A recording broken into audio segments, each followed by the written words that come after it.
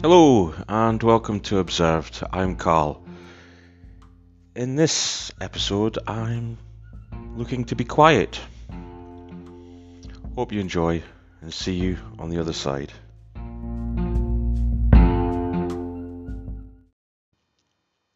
Where there is silence, one finds the anchor of the universe in oneself.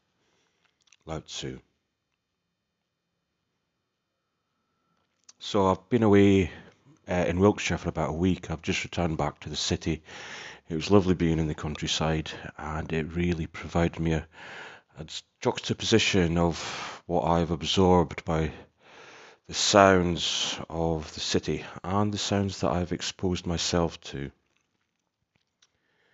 Here in the city, and you may hear it in the background while I'm recording this, I'm currently just sat on my floor in my flat with the outside world doing its business. But here in the city, there's always something happening. There's always noise.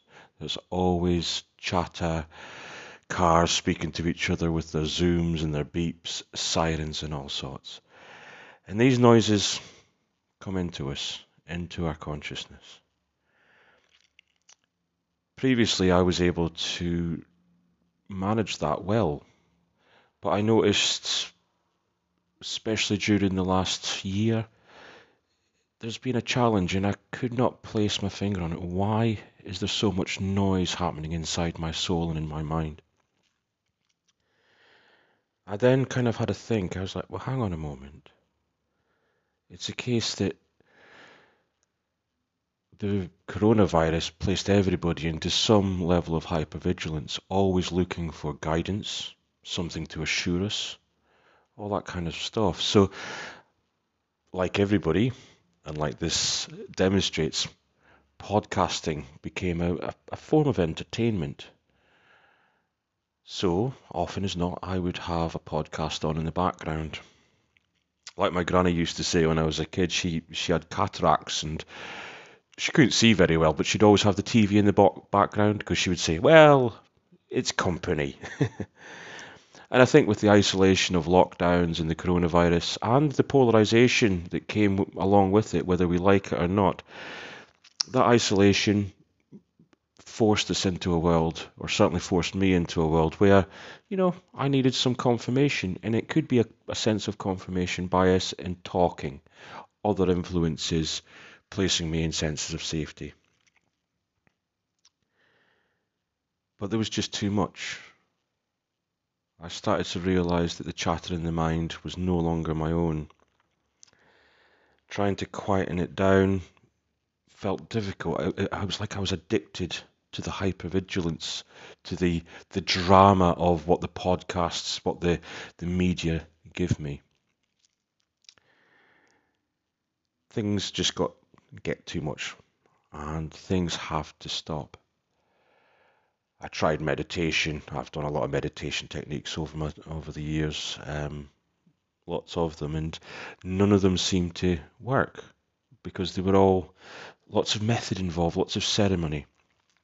And I heard, funnily enough, a clip of a podcast with Naval Ravikant, and he spoke of a brilliant technique: sit down and shut up. My God, and just let the world happen. Let the sounds come in, whatever's around you, and let it be. If you can sit there for an hour a day, every day for 60 days, and do nothing, say nothing, and absorb, you will start to hear your own voice.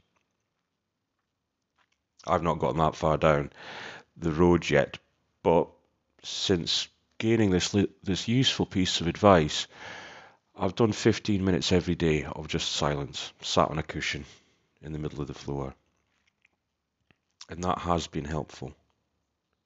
When I was out in Wiltshire, I maybe was trying to force silence too much and found that it would come when I just stopped trying to force it. It was then I would hear the wind and the birds and be able to kind of absorb the beautiful sounds of nature that can be around us when we're in the rural countryside.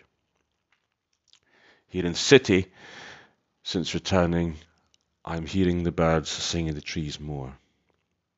And this brought me into something that was lacking, that I did change last year, and that was I'd stopped listening to music so much.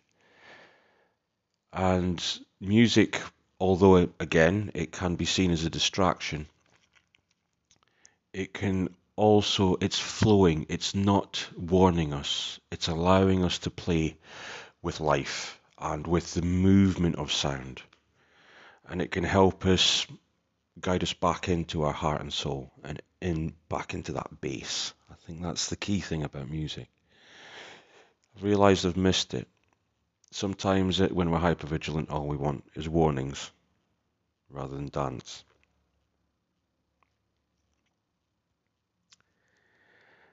I find that now, learning just to accept the natural sounds around me, I'm not feeling so resistant towards things that I don't want.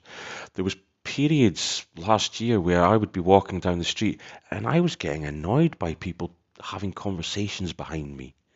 You know, it was like, go away, I don't want to hear anything. I want to control what's coming in. And that control in itself takes effort. And that's not a good place to be. How do we accept the world around me when we push away like that? But now it's coming into oneness once more. There's a story that I wrote a long time ago when I was in Tenerife, and I walked up. It was in the crater of Mount Teide, and I was up on this cliff edge. I'll put a link to the full story in the description, but when I got to the top of the cliff edge, I had never heard so much quiet in my life. To the left of me was a mountain with the moon above it, and to the right of me was clouds, and underneath was a forest. The silence was deafening. But it wasn't silence because there was still something there. I could hear my breath and I could hear my heartbeat. And I think that's what we have to think of when we're saying, I want things to be quiet. What we're looking for is quietness in the soul. I think what we run away from when it comes to silence is that when there is true silence, there is a risk that we are nothing and we are not here. But I'm feeling a lot kinder to myself now. I'm still very aware of the noises that are going to come in, and I have to really take stock of the media that I'm throwing into my soul. I've started playing more music, a lot of Ludovico Einaudi. He's one of my favourites, amongst other chill step kind of tunes to help with the relaxation when I'm doing movement work. And that's the thing, going back to that, I don't need warning anymore. None of us do. We know what the world is. We can sit and be present with it. In my exploration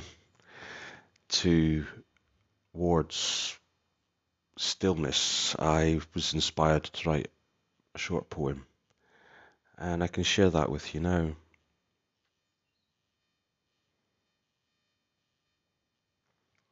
Silencing the quiet.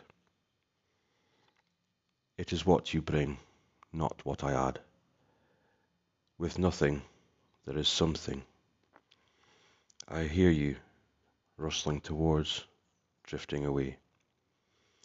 You touch, more than skin and hair. Within is your home. Without is your birth. Your lowest volume reveals the heart, beating. Never quiet. The journey towards silent speaks to the mind, anchors the soul, and finds you sat by me, faithful.